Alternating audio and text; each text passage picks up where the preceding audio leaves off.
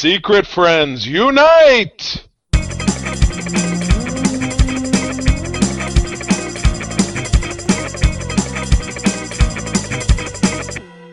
Welcome to the Secret Friends Unite podcast, episode 356. This is your guide to the geek side, and I'm one of your hosts, Todd Oxtra from beautiful Sauvage, Minnesota, joined by Charlie from somewhere on the west coast of Michigan, which people know of. The left coast, and I even brought a left coast friend with me. That would be our returning superstar, our now regular once monthly third awesome voice. That would be Katie Q. Katie, what's up? Hey, how everyone doing? We're doing. I think we're paying you. What's the rate they said? It was like in Hollywood where you pay somebody like the base rate.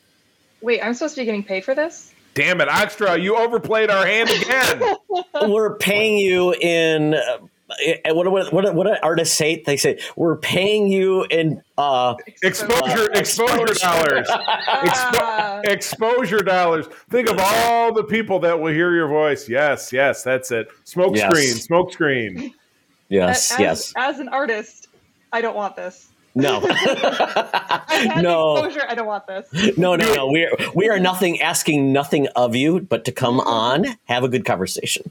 As that you pay me in me being able to get my geekness out and just vent about random things and go off on strange topics, as then my spouse doesn't have to deal with it. So it is true. It is truly its own reward. It pays itself. Yes, that's what we found out, that essentially us getting to talk about geeky things is our own reward in the world of nerd. And people enjoy it, great. And maybe in the future, we'll talk about a way that you can pay us back. But until then, we have got a really cool comic to talk about. That is Thor 356. Charlie picked this, but I'm a Thor fan. I've got a shelf of Thors. I love it.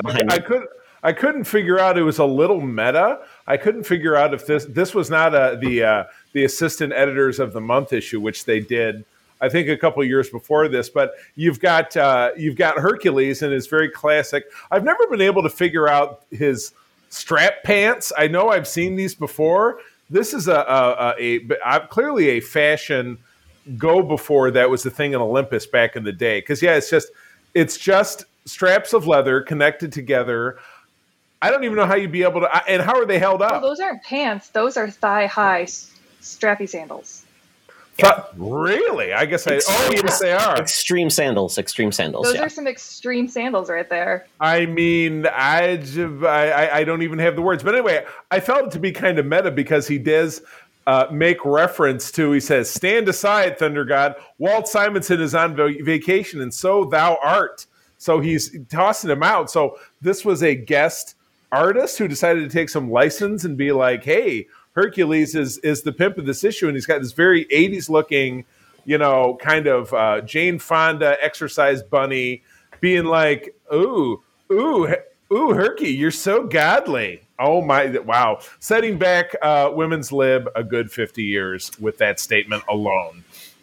So I will give you a little bit of background about this episode. This did not star Thor. It was essentially Hercules and Jarvis going out for a drink. They end up Hercules regaling basically this young fan they find, who's actually a Thor fan, about how Hercules was so awesome. So basically, Hercules is a braggart, talking about how he, took on Thor and won the day, and it was all kind of a lie. So this is kind of one of those tall tale issues. So this is inside Hercules' mind. This is how he saw himself. There was a very similar Spider-Man issue. It was not that long after it was in Spectacular Spider-Man, which was one of the shoot-offs, where J. Jonah Jameson and Mary Jane and Peter were having a drink at a bar after all three of them were involved in a bank robbery, but obviously Peter turned into Spider-Man. And they went to crime? They went to a crime happened around them. And I think they committed the crime together. Yes, Yeah, I know that would have really been a turn of phrase, but they all recalled how each one of them ended up being the hero of the story. So I should read that, and I should read this one and kind of compare and contrast. Sounds like it'd be kind of fun. Yeah, Jackson Geis was the guest artist, and Bob Harris was the writer, I believe. Yeah, Walt Simonson obviously was right in his wheelhouse, but he got a break apparently. So we'll see. Check it out. It's on. It came out in June 1985, so this was in the golden era of Thor and a great era of Marvel Comics at that time. Katie, one thing I do want to point out, this is a Hawkeye special episode. Colors are blue and purple, yet your hair is not.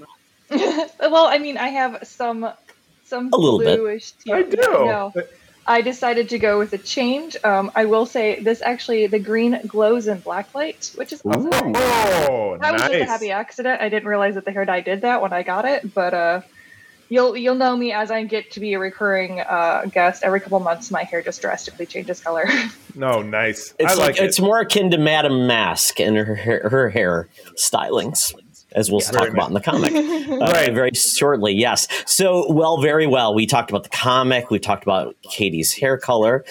We did not talk about my hair color because I was going to say that is a flat, and mine as well. That the one time I did dye my hair was really not met with much accord. So my hair is gray for good, and Todd's hair is. Let's not bring up the era of Charlie's hair dyeing and color and haircuts. That was a era we will 2020. The era of the Hera. Yeah, let's not bring that up. But let's move on now. We are going to chat with our favorite blue-haired news correspondent. And that is our gal pal, our senior correspondent. That is Madam Webb. So without further delay, Madam Webb, take it away. Now it's time for Madam Webb's Rumors and News. Take it away, boys. Thank you, Madam Webb. Oh, my goodness. We are back. Christmas is over. We're hanging in New Year's. By the way, Madam Webb, I would not recommend you dressing up like Baby New Year. You are old. You are susceptible to many illnesses. Keep as much clothing on as you can, please. Really? Honestly, that would be great. Absolutely. Yeah, let's all stay clothed in this cold season coming up because we don't want to be sick for the holidays. No pneumonia. Okay, so first and foremost, and I've been following this story for a little over a year. We all have, but we got Michael Keaton coming back as Batman in the Flashpoint film, which that's coming out this year, isn't it?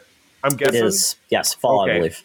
Totally awesome. But yeah, now we're finding that he is on a streak. He's also going to be returning in the Batgirl, kind of a direct to home video, as it were, that's going to be on HBO Max.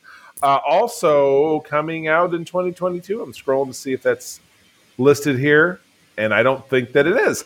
But regardless, yeah. So I'm totally digging it. So I'm wondering if that means that the Flashpoint film will kind of establish him as part of whatever the prime layout is, because I know in DC they've always been Earth 1, Earth 2, whatever it is, but Flashpoint is something that kind of twisted and turned things around, and maybe that's going to be an opportunity. I think a lot of people have kind of hypothesized there could be an opportunity to kind of course correct for the DC EU and getting rid of some potentially less desirable film elements of bad movies and what have you.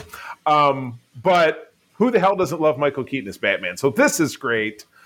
Cool news coming out. And again, I'm looking to see if this has saying when this is coming out. And it does not. Coming out in let's see here. It at least says Flash comes out November 4th.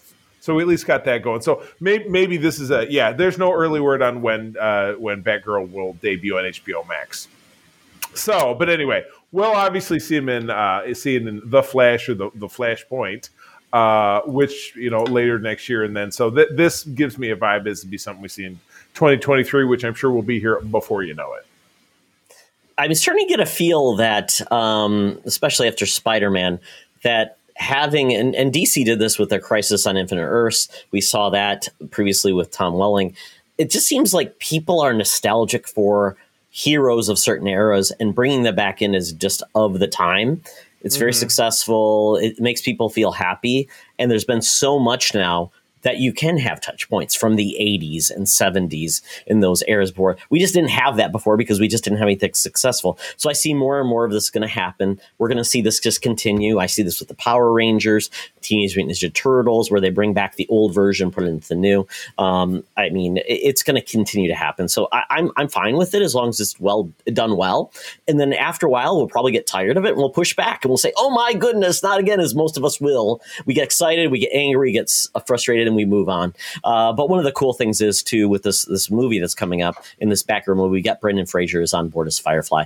It should be a lot of fun. And Batgirl, once again, excluding the horrible Batman movie we got, we just have not gotten a great Batgirl on screen.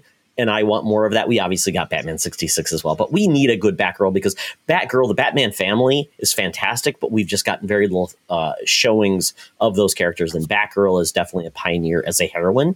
And so I want more of her, and this is going to be very good because there's been great comics of Batgirl. So I want more of this. Yeah, I don't know. I'm still hesitant that we're going to get a good Batman movie that I can enjoy. And with Batgirl, part of her enjoyment is how like happy and enthusiastic she is about being a superhero, and so I'm still a little reticent about the entire Batgirl thing, just because I'm afraid they're going to try to make her dark and brooding, and she's not a dark and broody character. So, like, I'm excited to see Michael Keaton again. I love me some classic Batmans. Those were great movies. Just they were a lot of fun, and they didn't seem to. They knew what they were, and they didn't try to do anything else. So I like that part. So we'll see. Like, hesitantly enthusiastic. Let's say that. Right. Yeah. There was. I think Charlie Evan talked about. There's a great Batgirl run from the New 52, and she had this really cool utilitarian like outfit. Yeah. A lot of pockets pouches, and things. all pouches. Yeah. And she had like an adventure where she went to Japan. It was so well done. Very cool. I hope they incorporate that version of the character. Right. Oh yeah, well, and she even had a couple of crossover where with Supergirl, where they have had a lot of fun together. She was really great even in the Harley Quinn cartoon. I thought she was top notch. So I think that she can be put in kind of that grisly, darker setting. But I think it's just a matter of whether or not they let her keep kind of her enthusiasm and kind of optimism for life. Right. Don't put her in the wheelchair yet. Do not put her in the wheelchair yet. Yeah, don't overplay your hand with the wheelchair stuff. So, all right. Well, moving on, Todd, are you talking about this one? I mean, the headline alone is fantastic. This is an oddball, but it's the person involved in this makes me very interested. So apparently we're getting a Christine reboot because it's the time of Stephen King Renaissance. We're bringing all these properties back. Christine, we got a movie from the early 80s that I don't think anybody's that enamored with. So it makes sense. Maybe you could reinvent Christine, especially in the era of like autonomous vehicles, AI. That probably makes more sense than just a car possessed by a ghost. I don't know. Maybe you guys have had a car possessed by a ghost. I haven't, but I've had a car AI or the interface go wrong, and they're like, "What the heck?" And hopefully you don't die because of like Google Maps, jumping off a bridge. But we are getting this, and Brian Fuller is going to actually be behind this. Brian Fuller's really someone I've enjoyed quite a bit. Was it? The Daisies show. What's the heck of the name of that movie? Daisies? Yeah, Pushing Daisies. He was the creator behind that. He was brought on to basically reboot Star Trek, Charlie. And he left. We got Discovery. He was the man behind it, actually. Oh, that's right. Of course. Yep. And then he was actually behind Hannibal as well. That show on NBC that people just love and revere. So he's a creative. Really creative person, and the fact that he would be interested in doing this, basically a car that is possessed and basically takes revenge on people, could be interesting. And I believe I didn't realize this. The 1983 version was done by John Carpenter. I like John Carpenter, so maybe I should watch it because I never did. We did. I know that obviously April is a huge Stephen King fan. Talked about that quite a bit. So I feel like I've seen the lion's share of these films, and I don't think there was anything outrageously awesome about this film. It's not like, oh, this is like The Shining, or this is like It, or this is like name me another good one. I'm drawing a blank. Pet Sematary. I don't know that I would call that a great one. It's a matter of opinion. You're right. In a time of, everybody's always had a feeling with their car, feeling like it's possessed or whatever it is, or something wacky goes wrong. So yeah, this was an oddball one. And again, with a great creator in hand, maybe it could be something different altogether. Who's to say? The headline, though, does say he promises it to be extremely horny, which it is kind of funny. It reminds me of those like movies where like the computer robot, whatever, falls in love and it goes drastically wrong. So, maybe there could be something more to this where the car falls in love with him and something goes really weird. I don't know. Katie, I have no skin in this game. Don't look at me. I mean, well, I am thrilled with the car aspect. I am always down to talk about a good car. I do not read Stephen King. I don't do horror. So I was just like, cool, possessed car. Yay. It'll be horny as hell, I guess. All right. Well, yeah, there you go. Yeah, that reminds me of there was maybe it was like a direct to Netflix or something, but Adam Devine starred in a movie where his phone was an AI and then it fell in love with him. And they had a weird sex scene in it, if you can imagine. So that's what it makes me think of. So you know what? Just stay off the tailpipe, buddy. That's all I'm going to say. Charlie. Stay out of the gas nozzle. Don't do it. You went there, Charlie. Just don't do it. Just don't do it. Oh yeah. It's what I do. I am the guy who goes there. Absolutely. So look for that in a couple of years, but it's going to be by Blumhouse. So if nothing, Blumhouse does bring a certain level of quality to horror, which we have been really enjoying these years. So maybe this will be a winner, but it could be horribly wrong. And Brian Fuller could leave the project like he left a lot of other things, and it could go into directions we don't need to talk about. Oh, well. So Katie, the tailpipe. But in a story that you did want to talk about, let us know about Dark Horse and where they're going. Yeah, so Dark Horse was recently purchased by a movie company, by another entertainment company. I am now blanking completely. The Embracer Group. Yes, the Embracer Group. And so, basically, I'm looking at this as Embracer has made it pretty clear that they're not planning on really getting involved with the kind of the day-to-day creatives of Dark Horse. It seemed like they made this purchase saying, hey, we like you, we like what you do, we just want to make sure you can do it more. So I'm just looking at this going, cool, maybe we're going to get a really awesome Hellboy video game, maybe? So, they did stuff like Dead Island, Borderlands. I loved me some Borderlands, so I'm here for it. I think that if that means I get more comic book / video games, I'm 100% on board. Yeah, they are synonymous with like purchasing a lot of developers, but I think what they're also going to do is allow, like you said, not getting the day-to-day operations, but leverage their IP that they own. So they like the Umbrella Academy, Hellboy, the 300, Resident Alien for sci-fi, which just came out, which I really enjoy. So they have a lot of unique IP that they manage beyond like the IP that they've actually acquired. Like they used to do Star Wars comics, RoboCop. Right.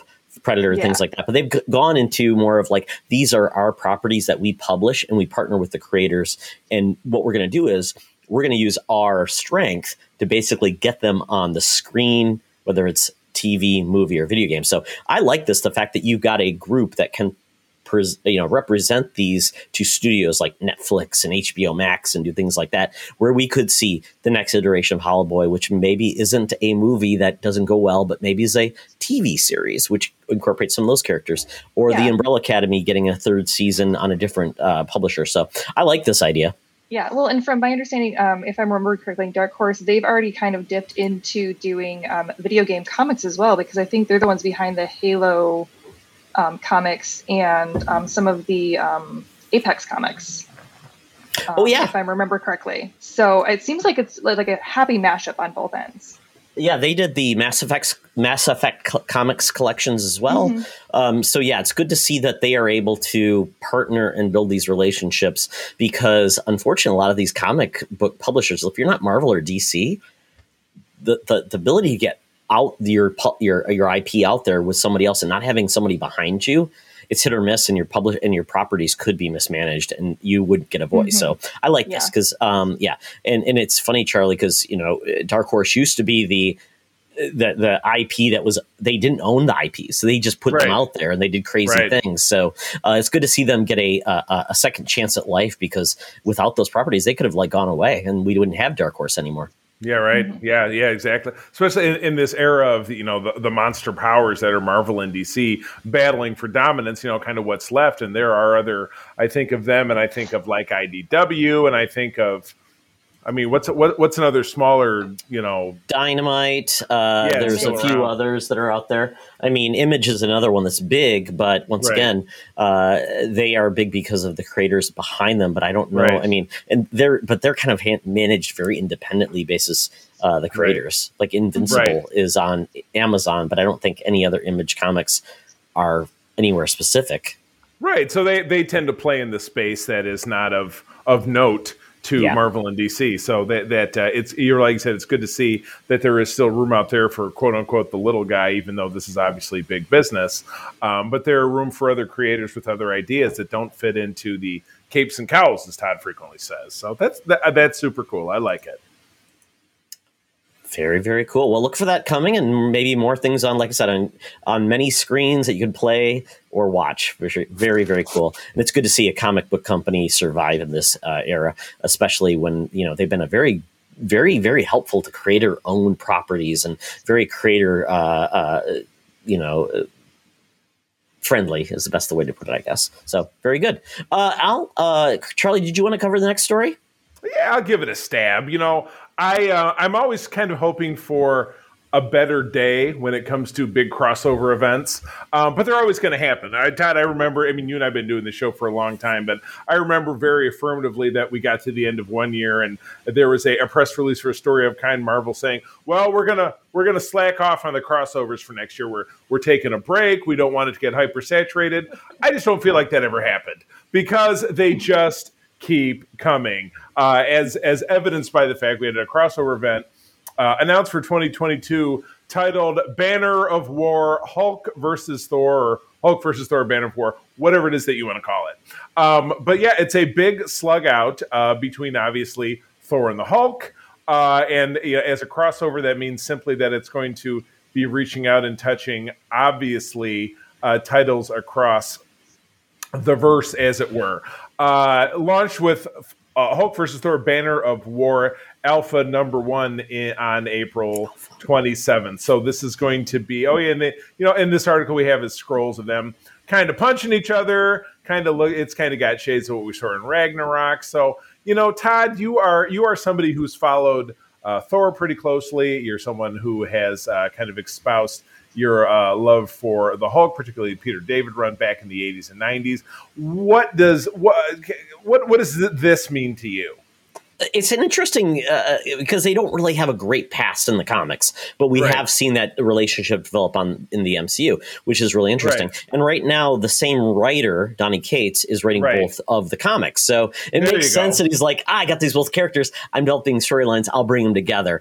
It did make me laugh when the first issue is like Alpha, and that reminds me of the heyday of the really bad crossovers. You had to have an alpha, a -1, or whatever. Like, why do they do this? Just start with number 1 and go to number 5. Don't make it complex.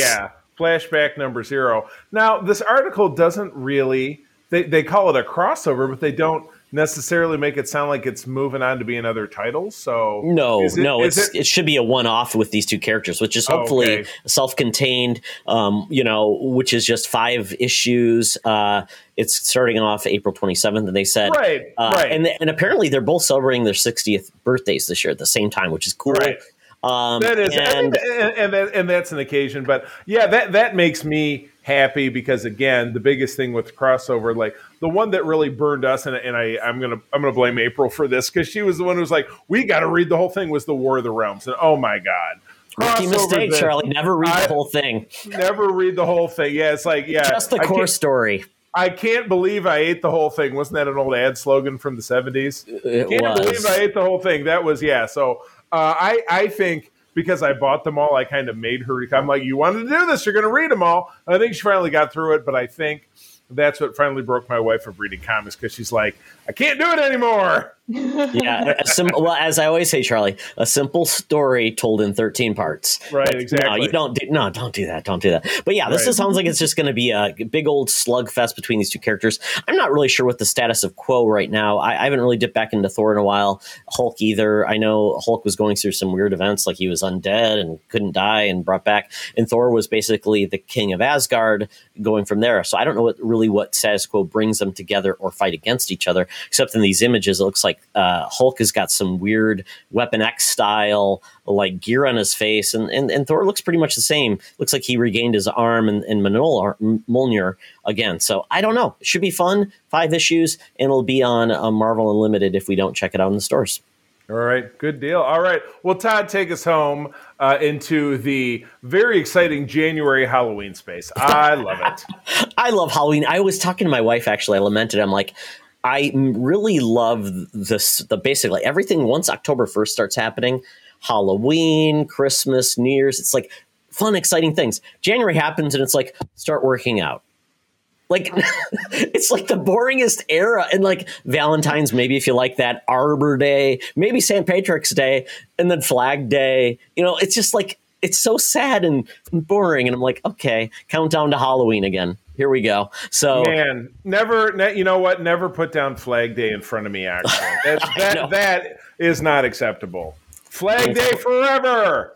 Cupcake Day, Donut Day, okay, now don't be going after my desserts here. Oh no, yeah. I love desserts too. I mean, any excuse like those fake days, like it's Cupcake Day, go and get a cupcake. Yeah, I think that we can elect Quinn as the ambassador of Cupcake Day. That gets my vote. That gets my vote. One question about cupcakes though, Katie, do you like take the bottom off, put it on top of the frosting, so you have like more of a cake sandwich? No, they just eat off all the frosting and then eat the cake. Okay. and then just put it back in the bin. There you go. No, are you kidding me? I'm not going to put back cake. I'm still going to eat the cake. Oh, we thought you might be one of those people that just licks the frosting off. So here you go. I'm Charlie. Charlie has no tolerance himself, so that's what he does. It's now a muffin. Come on. It's now a muffin.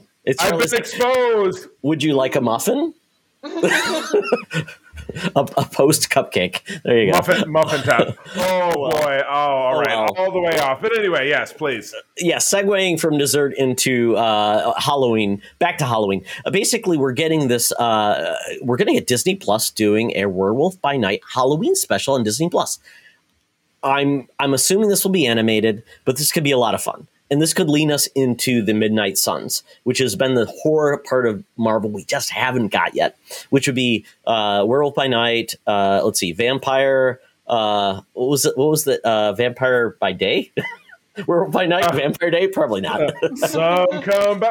Are you trying to sing me the theme from Moonlighting? Some come by night. No, not at all. No, okay, so apparently we're getting the special, which will have Jack Russell, which is a great name for a werewolf. God, Jack Russell, dog. And come on, you gotta love it. And then they're going to also be met up by Nina Price, who's also Vampire by Night. I guess everybody's by night. Todd by night. Katie by night, Charlie by night. We're all by night. We're creatures of the night. Charlie by the weekend. Yeah, and apparently Jack's family is cursed with lycanthropy after one of his ancestors crossed paths with the werewolf and has been imprisoned by Dracula. So basically becoming allies, though, with Moon Knight, a bunch of the other characters, Man-Thing, Blade. It's so basically, and Ghost Rider eventually creates this unholy trinity of or quintuplets. I don't know how many characters. I got the numbers wrong. I'm throwing out things. Quinn trilogy. I like it. There you go. But apparently they're going to be doing this special on Disney Plus for Halloween, which would be a lot of fun. I don't know if we'll get an CGI. We'll get a traditional animation. But I love this. I loved the Muppets Halloween special this year. It was fantastic. I'm hoping we get more of those type of things with the property. So I don't know. Is this interesting? Would you be interested in a Marvel Halloween special? And I think it would depend on where they take it, because like you were saying, Todd, Marvel has, or Disney Plus and Disney subsequently hasn't really dipped into any more of their horror stuff. So I'd be interested to see if they're willing to go, like if they're going to dip their toe in or if they're going to dive into it, because it is Disney. and Right. they, are, family values, whatever that means. So I'd be interested to see if they treat it more like, like the Muppet special, where it's, all good fun games and, oh, look, Jack Russell, he's a werewolf, but he looks like a Jack Russell when he transforms. Who knows? And he has fleas, and he keeps on itching himself. Yeah. I just got the reference, and I have a Jack Russell. I'm such a dummy. 5 minutes later, perfect response time, Charlie. The last horse crosses the finish line. Okay. Oh, I know. But I would like to see if they could actually sink their teeth in it, so to speak, and make something that is horror. Now, granted, I wouldn't watch it if it was horror, but I also understand that there's a lot of people out there who do really enjoy that kind of thing and enjoy the suspense and what horror brings with that. And I feel like they are missing a big market because they're too afraid to kind of take off those gloves and really do something with it. No, I've never read the originals. I don't know anything about the original characters, so I don't know if maybe I'm way off base, and there are fun and games type of characters where this is kind of a Pet Cemetery type of deal, or or Frankenweenie, I guess would be a good analogy for that. Right. Or Not if it's Pet something Cemetery, that right. that has a little bit more kind of grit to it. Right. Yeah, Midnight Suns was which I really enjoyed. It was darker. Morbius, what was it, Charlie? It was Ghost Rider. It was the Johnny Blaze. It was a bunch of different ones. They teamed up with Punisher at times. They teamed with Ghost Rider. They have Weenie vibes. No, definitely not at all. But they would take on demons and stuff like that. And I really enjoyed it, but it was still Marvel-rific. So it wasn't totally dismemberments and things like that, but it was still felt like an edgy part of Marvel Universe in comic form. And if they wanted to go darker, they could definitely go to Hulu, because we've gotten that with the Mojo series. We got with Hit Monkey. Mm-hmm. If they wanted to go over the top, but this one might feel a bit more family friendly. Which, to your point, it's more spooky than scary. Right. Mm-hmm. True enough. So I assume that we will see this actually around Halloween. Yeah. Definitely. No. My favorite thing is where they drop it November 1st. Why do you do that? Wow. Way to go. Overshooting the mark. Oh, my goodness. Well, that takes us up on out of here. So, Todd, dust off your phone, get your Uber app ready. We're going to have to get out of this nice, clean bar and go to a really disgusting one downtown that's called the Geek Easy. So let's do it. Talk nerdy to me. Talk nerdy to me. We're sitting in the Geek Easy, cover band's playing, drinks are poured, and we are ready to get our nerd on. Apparently, all the drunks are gone, and they're enjoying Christmas, because it's just Halloween. Oh boy, the place to ourselves. We're here, we're ready to get our nerd on. So, Katie, what have you been watching or reading? Well, I've been rewatching Clone Wars, because the last time we spoke, you had been talking about Prodigy and mentioned Ezra from Clone Wars. So I watched the first 4 episodes of Prodigy. And I mentioned this to Charlie, I wanted to throw the main character out of an airlock. And then I was like, Ezra was not this much of an a-hole, was he? I don't remember him being this much of an a-hole. So then I went back and rewatched Rebels. Yep, greatly enjoyed that. That was a nice palate cleanser. And then I was like, well, now I have to go back and rewatch Clone Wars. So I've started that all over again. And so that's what I've been doing with that. And then I just got it. I finally broke down and I got a subscription to Marvel Unlimited. Woo! Very good. Because Excellent. I read the first volume of Hawkeye and then just wanted to continue reading the entire series.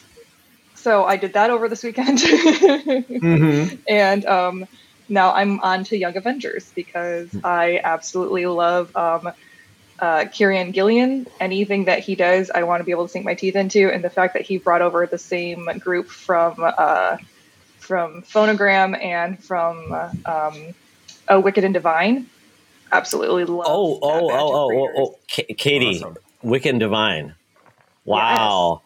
Nice. Absolutely. Wow. Absolutely. We're talking now. Oh my goodness. I think I talked about that comic a long time ago, but that is such a cool concept. And Phonogram it's too. Absolutely beautiful. Absolutely. Yeah. Well, and the 2 artists who do it, Jamie and Matthew, I believe are their names. Jamie McKelvey, is that who it is? I think so. Yeah. Yeah. Their line work is just absolutely stunning, and then the coloring that kind of brings it all together, especially in Wictive. That was the one that kind of really, that I started with this group on. And it was just one of those things where I was looking at these panels, and it's one of the rare comics that I got my spouse Aaron to read, because I just kept going. I go, look at these pages, look at these pages. And then what do you see? Right. And so he was like, okay, so he actually read the entire series with me, and we just absolutely love it. I would say, Charlie, Phonogram is another comic that you might like, because it's all about music. It's all about music. And it's all about the music, and it influences it, and it takes its own character with these characters. It's just a cool concept that it's really neat. It's called Phonogram. I think you might dig it, because you're loving music, right? Because, the genres and the way it speaks to you.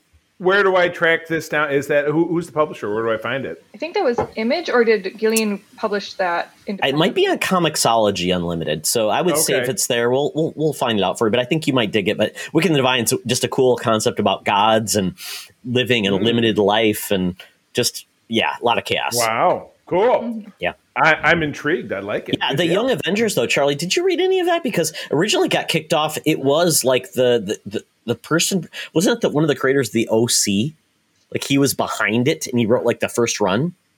That was Kieran, excuse me, Kieran Gillian. He wrote the entire first 15 episodes, I think, or first 15. Yeah, there was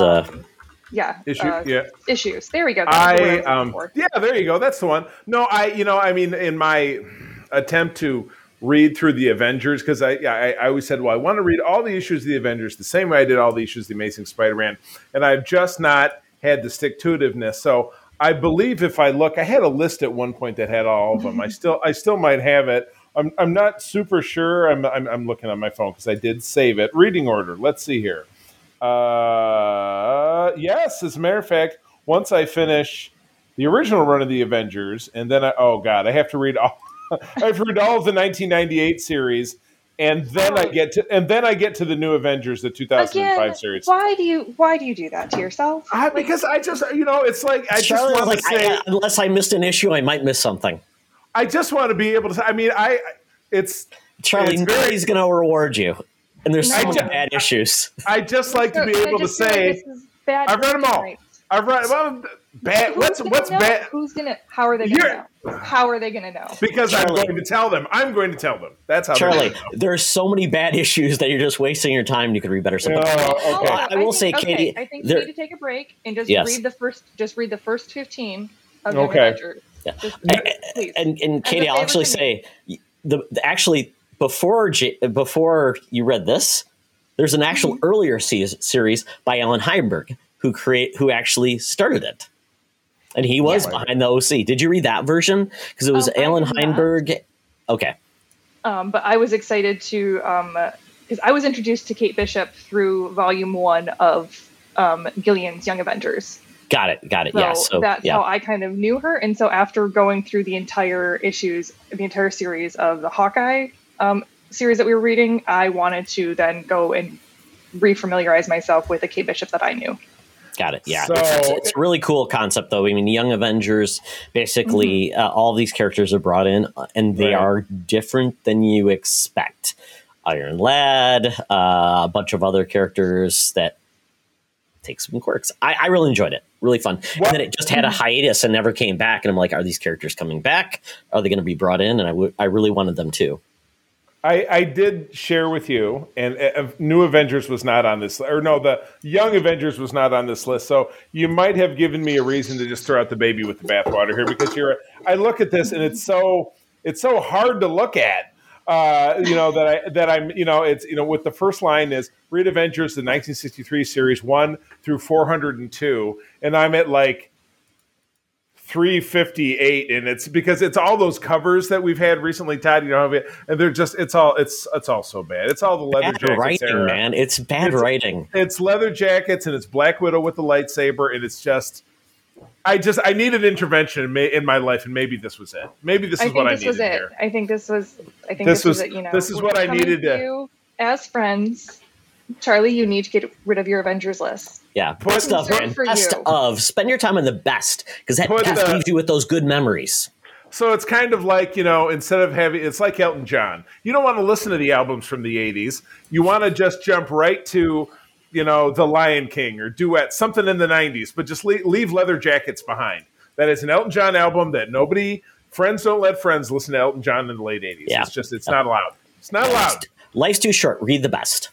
Okay, well, and I can tell you there are two authors when I look and I say, ooh, I'm going to read that because it's the author. It's Gillian, and then it is J.H. Williams and Hayden Blackman from the Batwoman series. So this is me telling you, I don't pay attention to authors except for those three. So Young Avengers. All right, yes. Todd, we might have to read it together. That might be what helps me stick with it. Absolutely. Yeah, I think it's a great one. Need some help. Great characters. Yeah. All right. Very good. I'm reading it too, so you can always throw stuff at me if you want to talk about it. Okay. All right. I surrender. Okay. I guess that now that I found religion, now I can talk about what I was doing this week because Todd says, "Oh, don't hit them both blasts." You didn't like it to start with. Well, guess what? Yes, I went to go see The Matrix in the theater. I think on the 23rd, or maybe it was on Christmas Eve or whatever. We had some time. So Matrix Resurrection or Resurrections? Resurrections. There you go. Yeah. So, this was in the long list of sequels that we're seeing these days that let's trot out a franchise. Let's bring back the old cast. Let's just put it right back in the washing machine or put it right back in the, into the clothes washer and put it on spin cycle and see what we can squeeze out. And guess what? It didn't work out. I will freely admit, first movie, second two movies, nah. This was some kind of weird genetic hybrid of totally awful and oh God, why God, oh God. So yeah. And Todd, you've not seen it, so I'm not going to say a lot more. But Katie, you watched this on HBO Max? You went to the theater? I watched it on HBO Max. I did not go to the theater to see it. So I will start. I can appreciate the first Matrix movie for what it did in technology wise and for like cinematic, forward thinking, like great stuff there. It's a fun movie for if you just want a fun action movie. And I really appreciate like a lot of individuals have seen it as a trans analogy. And so they have really glommed onto it that way. And it's been a really meaningful movie that way. But I did not really love this one. There was a lot of things going on. It just felt like Lana Wachowski had there was a lot of different mixed metaphors, and she kept kind of critiquing the fact that she had to make this sequel, but then was still making the sequel. So it felt kind of like when Andy Warhol was critiquing the art world, but he was still very active in the art world and being paid millions of dollars for his art. So I was like, well, you just could have stepped away. You could have just said no. Mm-hmm. And then even if they made it, you could have just come out and said, hey, I told them not to make it and I didn't want anything to do with it. Right. So no. I mean, Neil Patrick Harris, phenomenal. How couldn't he be, though? I mean, come on now. Yeah. And the entire cast was really, really great. I thought they all did a phenomenal job. It just felt very muddled with what it was trying to say. Right. Yeah, it was a classic, Esther get off the pot kind of situation. Don't do the thing you want to hate and then spend all this time telling us how much you hate it. Just do it or don't do it. Yeah, exactly. Yeah, it's the drama king, drama queen, drama what have you. Whatever it is you want to be. I mean, I really enjoyed the first movie. I saw it in the theater at the time. I mean, it was something that really blew my mind for what they could do with film. And it's funny because I just watched a martial arts documentary about the emergence of martial arts on screen. Very cool.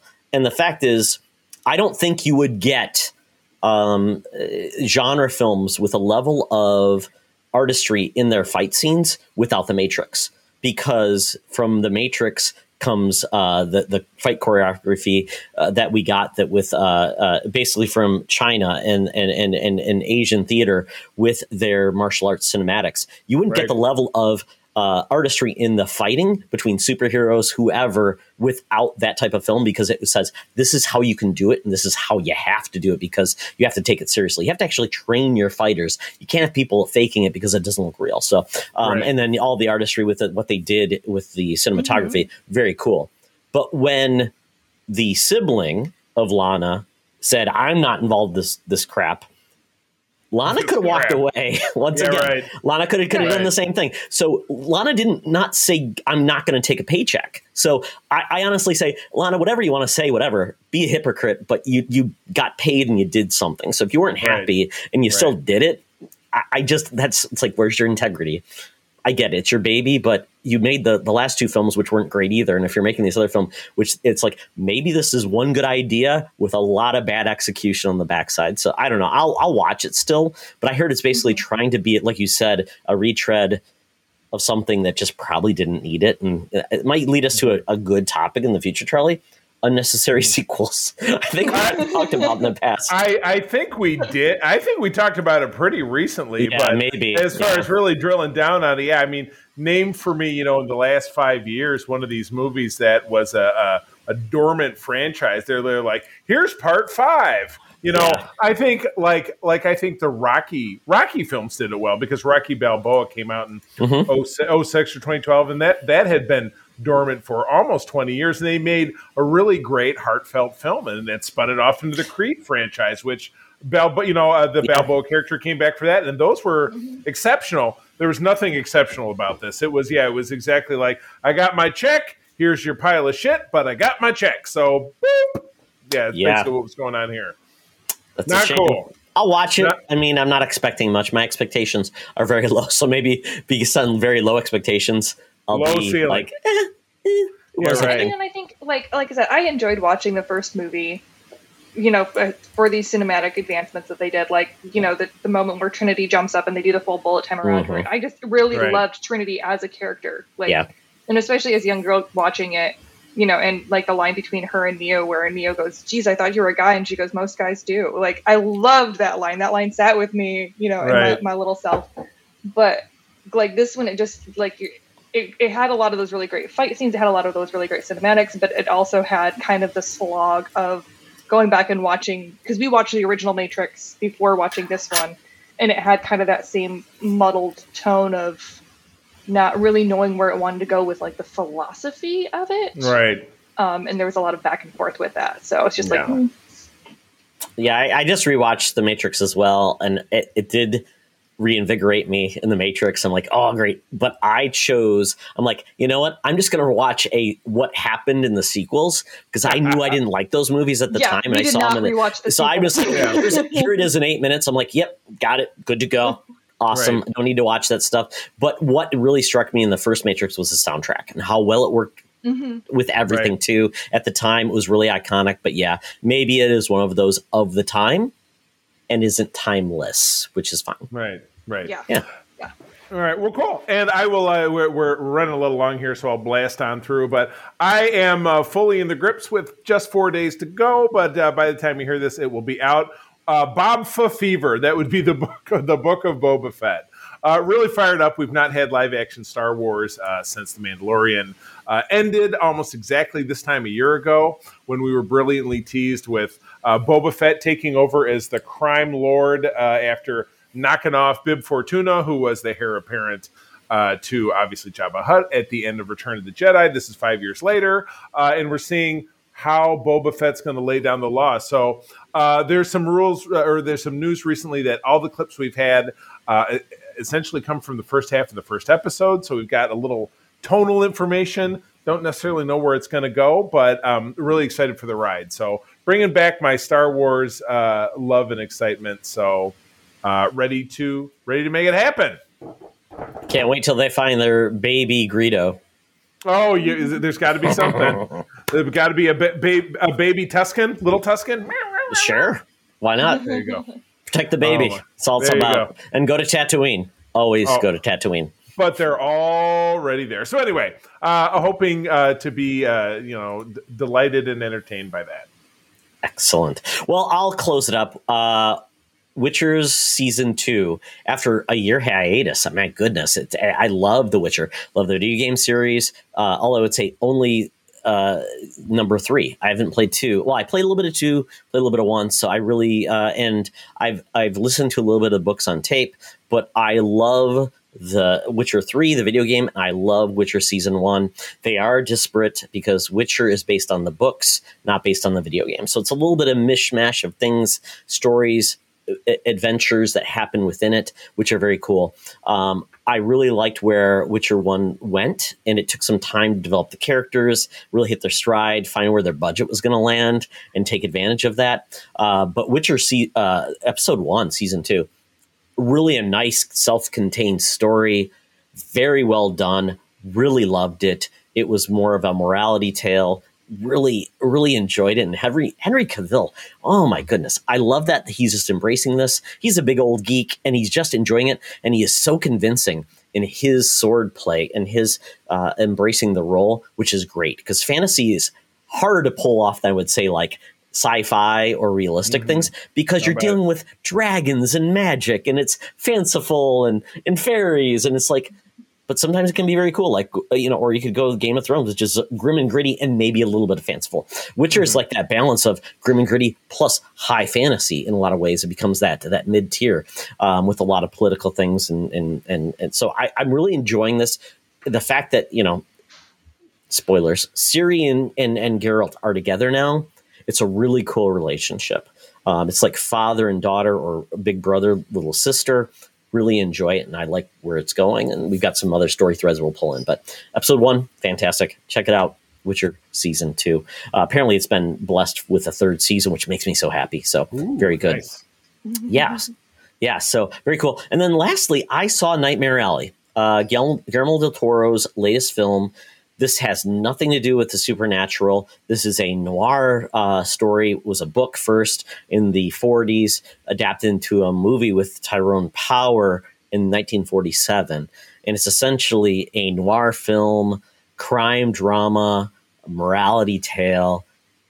You've got Bradley Cooper with a nice mustache, dapperly dressed, Oki, trying to get himself resurrected, goes and joins a carnival with Willem Dafoe, a bunch of other people. Toni Collette's in it. Just a great cast. You feel the era, Depression era, just coming out of the Depression in the 40s. And then Bradley Cooper's trying to make something of himself. He teams up with this woman. They fall in love. And that's when you kind of see things go wrong. And you just see, you're like, don't do it, Bradley Cooper. Don't do it. Don't make that mistake. Oh, my goodness. Kate Blanchett, stop going after Bradley Cooper and seducing him. Don't do it. And oh, my goodness. It's so good. So well done, but so not heartwarming at all. But man, oh, man, they're just embracing this. It's well done. It's really, really awesome. I really enjoyed it. But it's not for everybody because it is not it's not a heartwarming movie. But it is so of the era, and it just feels right. And when Kate Blanchett comes on stream, it's like, oh my goodness, is she from 1945? Because that vamp she puts on, and she is such a versatile actress and just is wonderful. And you forget that she is, in a lot of her movies, she's just very much like Untouchable and like The Lord of the Rings. You think of her as Galadriel and just effervescent. And you're like, she can be very sexual and just very, wow, man. Kate Blanchett. Very subtle. Thank you. Okay. Oh my goodness. Sorry, I'm going off a tangent, but it's really good. If you've got some spare time, you want to see a cool movie that takes you in a different era, definitely check out Nightmare Alley. Oh, gotcha. And where would I watch that at? On the big screen. Oh, that's on you went to the theater and saw a movie? Well, and I saw it because I'm like, this may be a movie that others may not want to see. So I saw it. Yeah, I enjoyed it. You wanted to singularly support it. I commend you. Very cool. I like it. Yes. So that is it for the Geek Easy. But now it's time for us to turn to a different location. Because we all need to get away from this weather we're having. So we're going to head down to the balmy era where the mutants are chilling out, wearing the sunscreen, getting some rays. And that's the Thunderdome. Welcome to another edition of Thunderdome! Thank you, Tina. We're sitting in the Thunderdome for a topic or a game for the mutants to be entertained. And this week, we are talking about all things Hawkeye. Hawkeye, however you would like it. Why not? Especially if you read the comic or other places.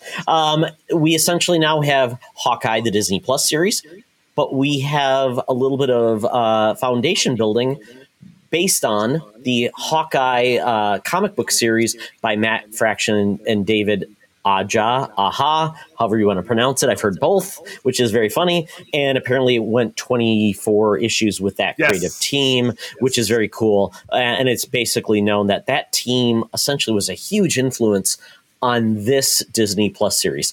The colors, the core story, a lot of the characters, the just even scenes taken directly from the comic into the TV series. So it might be good to talk about the Disney Plus series and just layer in how the comic book influenced the series, because I don't think many people read the comic book. I mean, it's going to be very limited, and I hope more people do after this. But still, I think it's helpful to say, hey, there's really good stuff that made this thing happen. Without the series, comic series, we would have not gotten this Hawkeye, which I think a lot of people are saying is very beloved. So let's start there. So we got Hawkeye. Charlie, you and I have talked about, I think 3 to 4 to 5 episodes. Now 6 wrapped up last week. And we are done with the series. And quite honestly, we don't know where it's going next. So, and then we also read the comic book, at least The Life as a Weapon, a trade paperback that includes a background story with Young Avengers. They introduced Kate Bishop. And so we have that as kind of comparatives. So if you do want to read kind of what influenced this, check it out. Marvel Unlimited, Amazon Prime, trade paperback, your local comic book shop. It's all there. So with that, folks, if you don't want to be spoiled, turn away and then read and watch and come back. But we'll go from there. So Katie, so you just finished up the comic book run 1 through 29, 24. Numbers are weird. I'm seeing 22 on my Marvel Unlimited. So nice. Okay. I read through 1 through 22. There you go. And I will say that again, backtracking, I was introduced to Kate Bishop in Young Avengers, so that was kind of the Kate Bishop I was used to, and I was very excited to see that Kate Bishop kind of portrayed more on screen through the MCU, which is what I really enjoyed. Now, I feel like where there was a little bit of a difference was the MCU version of Hawkeye felt very much as a story about Kate Bishop with Clint Barton there. This one of the comic felt very much like Clint Barton with a side of Kate Bishop. I'm very glad that they took the time in the Hawkeye series or TV series to make Kate more front and center. I mean, she's the first character you see when the first episode starts. And so that part made me really, really excited. And I mean, overall, I was a little concerned because I just rewatched the entire series over the last 2 days just to kind of keep it fresh in my mind. And I was like, am I not going to like it now? Is it not going to be new and shiny anymore? And then I'm going to feel really about it and see all of the flaws in it. And I actually had no trouble watching it through again an entire time. It was just Haley, who plays Kate Bishop, I feel like she just nails the part. She does such a great job. And her and Yelena, I want an entire spinoff series with those two. Yes, please. I could watch those two. I just all the time find myself just riffing on her, just repeating stuff she says. She's like, she and Todd are a lot alike, because Todd says really cool a lot, and Elena says really cool a lot. It's really cool, Kate Bishop. And then she's enjoying macaroni and cheese with hot sauce, and she's awesome. She's so, and the two of them, Kate's all, you keep saying my full name just to remind me that you know it. You're like, you're so funny. You're so funny, Kate Bishop. Oh my God. I love the fact that she has the most Natasha from Rocky and Bullwinkle accent too. It just so brings it forward. It's like, oh my goodness. I love it. So everybody can do that accent. Right. It's so great. Well, and even just the way that they're able to riff off of each other and just really move in her, the costuming they did for her was so great, because every time you see her when she's in civilian clothes, she looks like a Russian walking around America. She looks like a Russian tourist, and it's so fantastic. She would not have made it on the American show that Kerry Russell was on. She would not have blended. No, she's not a blender. Not when you have that hairstyle. It's my favorite hairstyle. It was like the horse mane. It was the horse mane with braided. I'm like, mohawk. Yeah. I'm like, that is the best hairstyle I've ever have. I'm more jealous of anything. It's like that is a horse mane in real life on a human. I'm trying to figure out how to do it with mine. I'm going to try to. Ooh. I see a Yelena cosplay coming your way if you ever decide to dip your toe back in. I don't even know if that's a real amount of hair, though. You need a lot more hair to do. I think that's not even possible, right? That is more hair than it requires, I assume. Is it I would imagine the braid that she had on the side, that was an added thing. Yeah. But you could do that braid. It's just a lot of like kind of pulling and fluffing it up. It was a mohawk without anything else. It was just braided beautiful. Faux hawk is what you would call that. Absolutely. Wow. I just was impressed. Totally. So let's talk a little bit about this whole Kate, because in the comic, Kate is fully formed. She is kind of considered more of a pro than Clint is. Clint is more in the comic a screw up. He's kind of making his way through it. He's kind of dealing with his DVR and hookups with Tony Stark, all this weird stuff that we see in the background. He's kind of living in this crappy apartment with the people that know him. He's got no anonymity, and Kate comes in kind of just to save his bacon many, many times. Versus we see in the TV series, Kate is really becoming formed because how she trained, because she was influenced by Clint, because she wanted to be a hero. Because she was, so it was just a really different juxtaposition, but it was really well done on both parts. And I think the source material is complementary to both.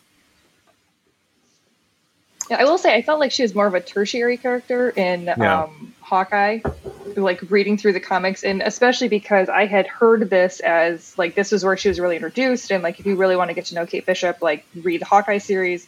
And then she came in and she was just kind of there, and it felt she felt very much like she was still there to drive Clint forward versus them driving each other together. Right. Partners. Not much of a partnership. I had this bad vibe, and maybe this played out, later on as the comic goes on, that they were setting it up as kind of a Mulder and Scully will they won't they, like there was a romance angle to it. There was some weird sexual tension and I did not understand that. I really was not caring for that. And again, one of my favorite my introduction to Hawkeye as a character happened in the 90s, reading stuff from the 80s from Mark Gruenwald, who I talk about all the time. He's the late Mark Gruenwald, one of my favorite creators. Did that great run on Cap, the Captain, where Steve Rogers lost a role. But before that, he did a 4-issue miniseries where Hawkeye and Mockingbird met and then later married in 1983. Absolutely loved it. But, that worked. That absolutely worked to have them connect. And then later she died, but she didn't really die because she was a Skrull. Sorry, big spoilers. And then she comes back and they get together. They don't get together. But again, there was a lot of sexual tension. Like she sees him without his shirt on. She sees him naked. And she's like, "Oh, really? You had to take your shirt off or something?" And I'm like, "No, just stop it." Because I'm thinking about her. I'm thinking about her like Haley. Haley's a child and he's grown and It just didn't click with me. In the comics, she debuted in 2005. They actually were introduced again in 2012. So that's when she played. So, real time, she said she was introduced there 7 years later. I don't know the age group. I don't know the relationship before then. I know there was some play because she took on the moniker of Hawkeye. Right. I don't know how that plays out. Obviously, Mockingbird has a relationship with Hawkeye in the comics. I know he dated Natasha in the comics as well before then as well, versus they never were a relationship in the TV series. Well, and then even further back, he had a fling with the Scarlet Witch, which in the movies it's very much of a father-daughter or a father-older cousin or something. It's just absolute, or a brother-sister deal. So there's no, but yeah, Hawkeye in the comics was kind of banging everybody at one point or another. So.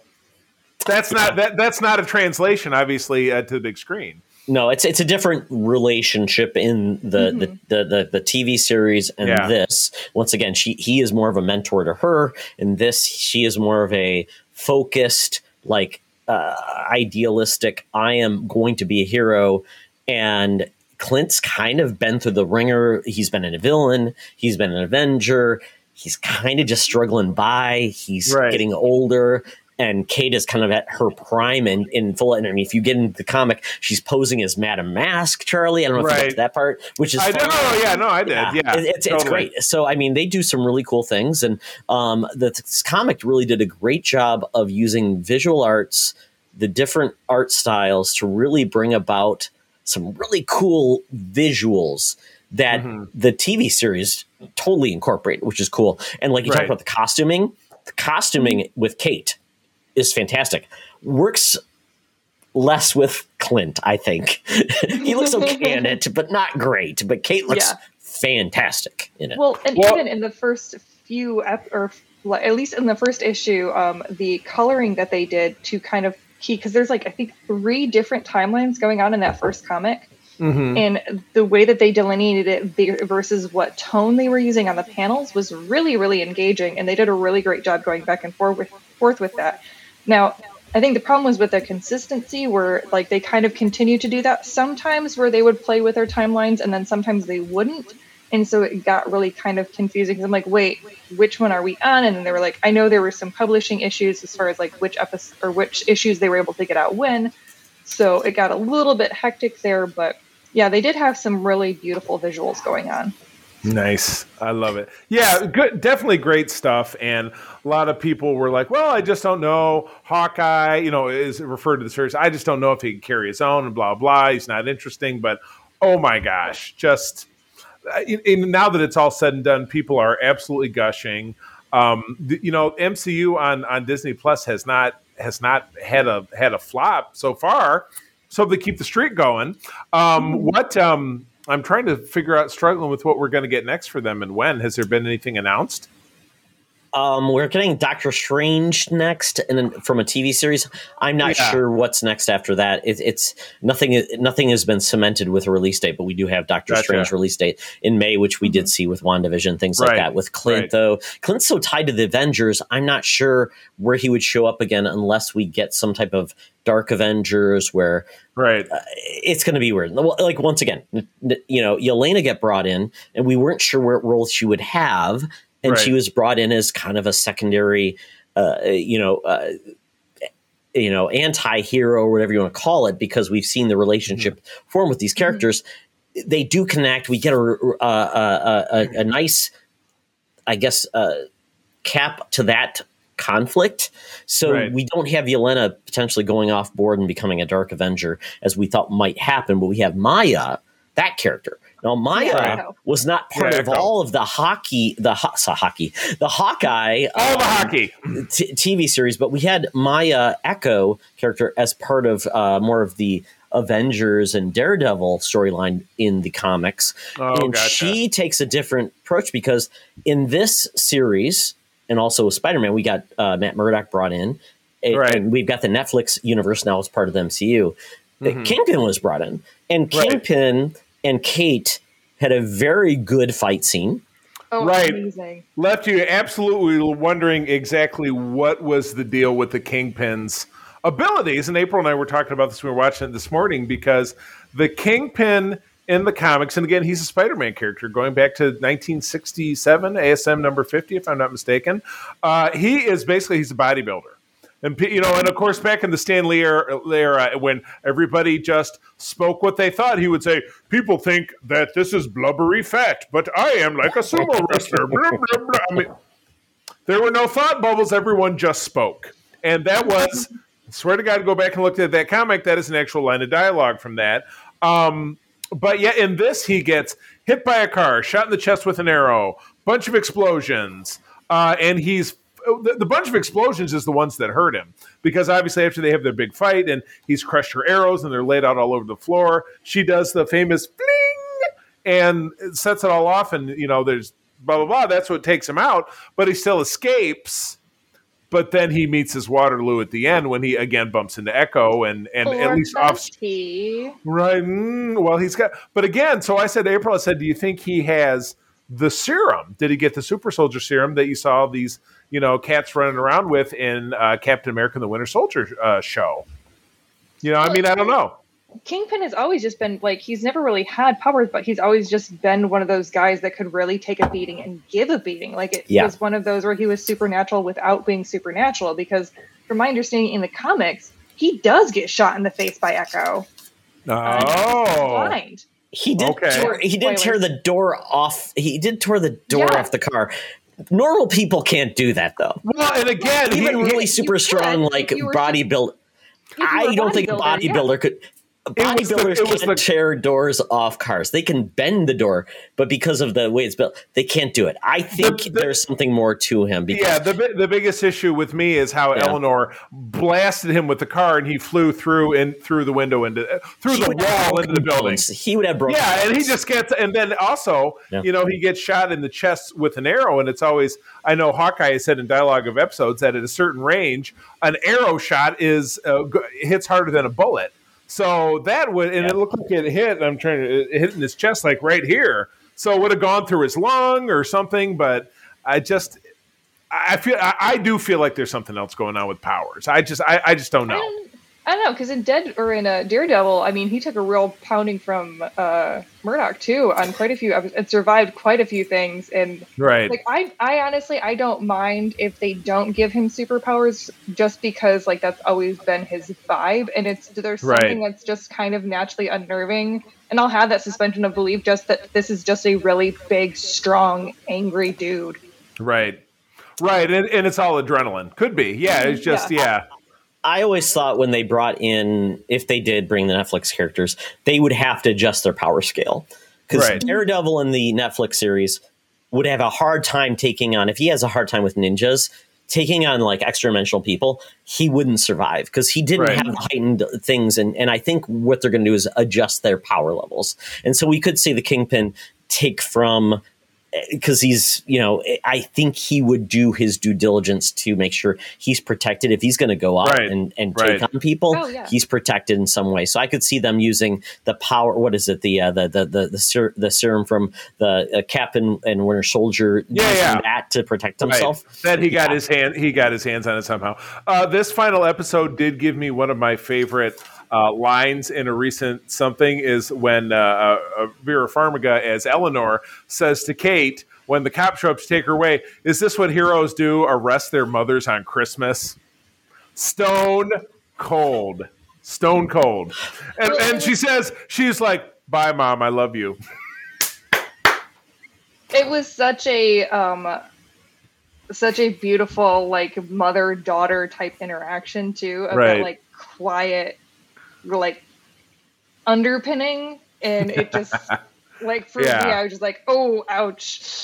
I mean, it's like, you literally killed a dude. Yes, of course she called the cops. Like, this is a total normal thing to do, and yet you're guilt tripping her for this. How is that happening? You're like, can't you just get your broom and sweep it under the rug? Isn't that what we do? That's not what heroes do. They arrest their mothers on Christmas. I would pick this up and drop it, but I don't want to make a noise. Clunk! Drop that mic! And Jack got, he was the red herring in all of this, because we thought he was going to be the sword master, and we get him redeeming himself, having a good old time, and we got obviously the LARPers having a good time. So it was a good supplemental cast. They did a good job of bringing everything together. Echo, faced her demons. We don't know, the bullet went off. We don't know what happened to Kingpin, if anything actually occurred from that. And Echo has a long, I'm really cool that she got brought in. She's actually a deaf actress. And the fact that, she gets to have a role and really act using sign language and interacting with others. Very cool. So, I mean, this is a cool series. Going too. Yeah. And we'll see how that goes, because I don't know a lot about the character, and a lot of people won't. And where does she go? What are her things that she connects with, and what will she do next? So that's a cool open door that was like, would anybody have ever thought when Echo was introduced in a character in the comic, she would be on the silver screen? And that's the wonder of like all of this. Right. Yeah. Of how they're really hitting the notes and diversifying with characters from all across. So there are I'm certain rumors out there that this will go into a second season. Are other of the Disney shows being announced as the second season? I know that Falcon /Cap Winter Soldier is going right into a film. is Loki. Loki must be coming back with that huge I think setup. Loki's getting a season 2. Yeah. Yeah, not everything, but specific ones will get a second season. Yeah, right. And we'll see that happen. And with this, isn't What If getting its second? Yeah, totally. Yeah. And it'll be curious because they have to pace themselves well, because we do know we're getting She-Hulk, we're getting a bunch of different series, we're getting the Marvels movie, which is coming out next, and then we're getting Miss Marvel, the TV series. So and I always worry about the era of COVID.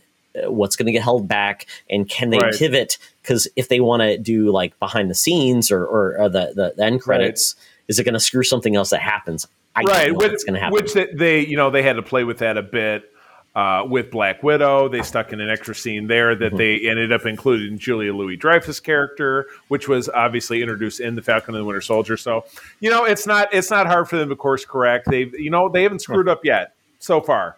This is not the team that brought you the Inhumans. No, definitely. So, what after all of this, what do you want to see next? Because we know the comic has run its trend, but what do you want to see out of the actual series? I'm going to be honest. The one thing that I was like super excited, and then I went, wait, was when Laura showed the 19 on the back of her watch, and you found out that she used to be Mockingbird because Mockingbird. Wait, does that mean I'm not getting Bobby? Because if that means that she's that iteration of Mockingbird, am I not going to see, Bobby Morse on the silver screen or even on Disney Plus or something? Because I absolutely love Bobby. Mm-hmm. So that's something that I'm still hopeful, with fingers crossed, that I will get some sort of iteration of Bobby. Right. But or if, again, with everybody different names and stuff, is Laura actually Bobby, or does it, what does that really look like? Yeah. That's kind of what I'm hoping for, is maybe they separated her, made her own character, and then Bobby's going to be coming in some other fashion. Right. It could be like James Bond, 007 Mockingbird, version. Mockingbird is a Black Widow, because she's trying to, Clint wants to spin Hawkeye into Kate having that title, which she does. So what's in a name? You're an agent. So it's pretty cool. I was satisfied with Laura, because otherwise it just kind of didn't make any sense. Like, Clint's this trained Jack Bauer kind of killer, but he's got a wife and a family, so it makes a hell of a lot more sense that he married her 20 years ago. They met and married 20 years ago. She's in the business. And she's in the business. Yeah. But now, but she's super retired and has been since, she gave birth to their oldest child, and she's always been retired and been the homemaker. And then he finally, after, Age of Ultron, said he was going to retire and came back. And then, and now he's looking to retire again. Yeah. I would just like to see something more for Mockingbird than just being, a stay-at-home mom. Right. Exactly. I would like to see a next series where Hawkeye is the guy at home taking care of the kids, and this Mockingbird goes out with Yelena and goes out with Kate. And that would be very good. I'd be down. I'm down. Yes. I'm down. Absolutely. I'm sold. That didn't even cross my mind, but now I'm totally down. Totally down. Why not? That's awesome. It could be I don't know, what is it? Yelena she's Widow, Mockingbird, Hawk. They could be like the Birds of Prey. Don't say it. Oh no! If anybody comes up with a catchphrase for these three fantastic assassin ladies, the cat birds. There, you got it. The cat birds. There's no cats involved, Charlie. I mean, it's insect. Yeah. I do think they're definitely setting up for a Young Avengers. I mean, we've already seen Kid Loki. We've got Kate Bishop now. They've already talked about America Chavez. Like, it seems like that's where we're going. Ironheart is going to be introduced. Right. Yeah. We're going to have Miss Marvel. You could put Peter Parker into this if you wanted to, if they expanded it. I don't know how that relationship works. And then you've got all their characters. Exactly. Miles Morales, finally. Well, we'll see. Don't say anything about Spider-Man. I haven't seen it yet. Then you clearly skipped our last episode, which is just fine. Okay, all right. So we didn't get a stinger at the end of this episode. We got more of the Rogers the musical. I can do this all. Oh, sorry. It was okay. I muted myself. Yeah, it was okay. It was Hamilton if Hamilton was terrible. There we go. Exactly. Reminds me of that Spider-Man. Spider-Man! Turn off the lights. Turn on the dark. Yeah, turn off the dark. Yeah, not great. So we're there. So let's not review. Well, I mean, we can review both the comic and the Disney Plus series. So, what's your score on the comic trade paperback? Charlie, go. It was a fun, super cool departure. I'll give it 9 out of 10 trick arrows. I thought it was okay. So I'd probably only give it like 5 out of 10 trick arrows. Ooh, okay, wow. It was a little dark and broody for my taste. I was hoping for a little bit more fun banterism. Yeah. Which wasn't as much there. I hear you. What about you, Todd? I'll give a 9 out of 10 pizza dog slices. Yes. 10 slices of the dog. All right. And then cycling back to the TV show, it is tough to hold it up against any of the other ones because they've all been phenomenal. But I love this. Touched me in a pretty good place. The stuff with the Kingpin left me wanting more, but it also left me irritated. So for that, I'll give it an 8.75. Basically, ticket stubs to Rogers the Musical. I appreciated that I finally got some time to mourn Natasha's passing because it seemed like they kept undercutting that every time we got to talk about it. Right. So I'm going to give it 9 out of 10 macaroni and cheese spoonfuls. Ooh, nice. With hot sauce. With hot sauce. I love hot sauce. I will say this. I think this is the most level-headed Marvel series. It wasn't tied down to gimmicks. It was a good story. It wasn't tied down to like a lot of tension. It was just a good story, and it was fun, and it didn't have to have a lot of reveals, which was very fun. So I'll give this one 8.5 out of 10 trick arrows that the Pym Corporation and Stark Corporation would like back. There you go. Yeah, Pimtech. Yeah, those things are just on loan. Oh, man. Well, that's a wrap for us, kids. So, Katie, I'm so happy to inaugurate not only having you on with us once a month, but also for the fact that you're going to be joining me over on Code 47 in a couple of weeks. Peter, my current co-host, is going to take a little hiatus, and Katie and I are going to be talking about Prodigy and punching up that lead character, and also digging into the somewhat dubious second season of Star Trek: The Next Generation. That's going to be great. It's going to be awesome. I love it.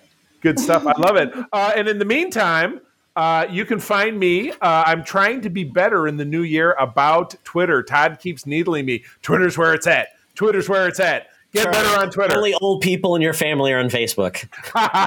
Yes, exactly. All right. So anyway, you can find me over on Twitter at the C3, spell it out. I also do run the USS Grand Petoskey, the Michigan chapter of the Star Trek International Fan Club. Find it at that website. Also find it on Twitter at that address and Instagram. And I also run the Secret Friends Unite Facebook page for the most part, which Todd doesn't like. And I do have people sometimes calling me names, but I still keep posting news over there. So that's where I'm at. Todd, what about you? Well, Katie, where can people find you? Because I mean, Katie, where can people find you? I will also promise to try to be better at Twitter because I don't like it as much, but you can find me at QT Geek, and that is Q_T Geek on Twitter, and then Quintessential Geek on Instagram. Woo! Perfect. Yeah, and I'm trying to be better on Instagram, but it's like pictures and things, and it's like, okay, that's cool. Right. My pictures aren't as exciting as everyone else's, so there we go.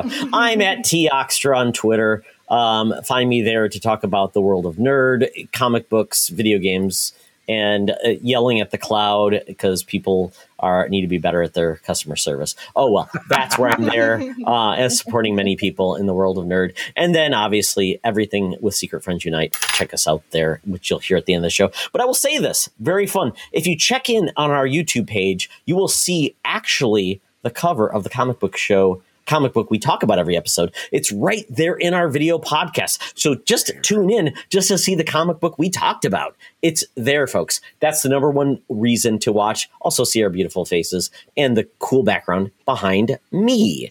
So there you go. Yes. So that is, yes, everybody up their background game. That's all I ask for.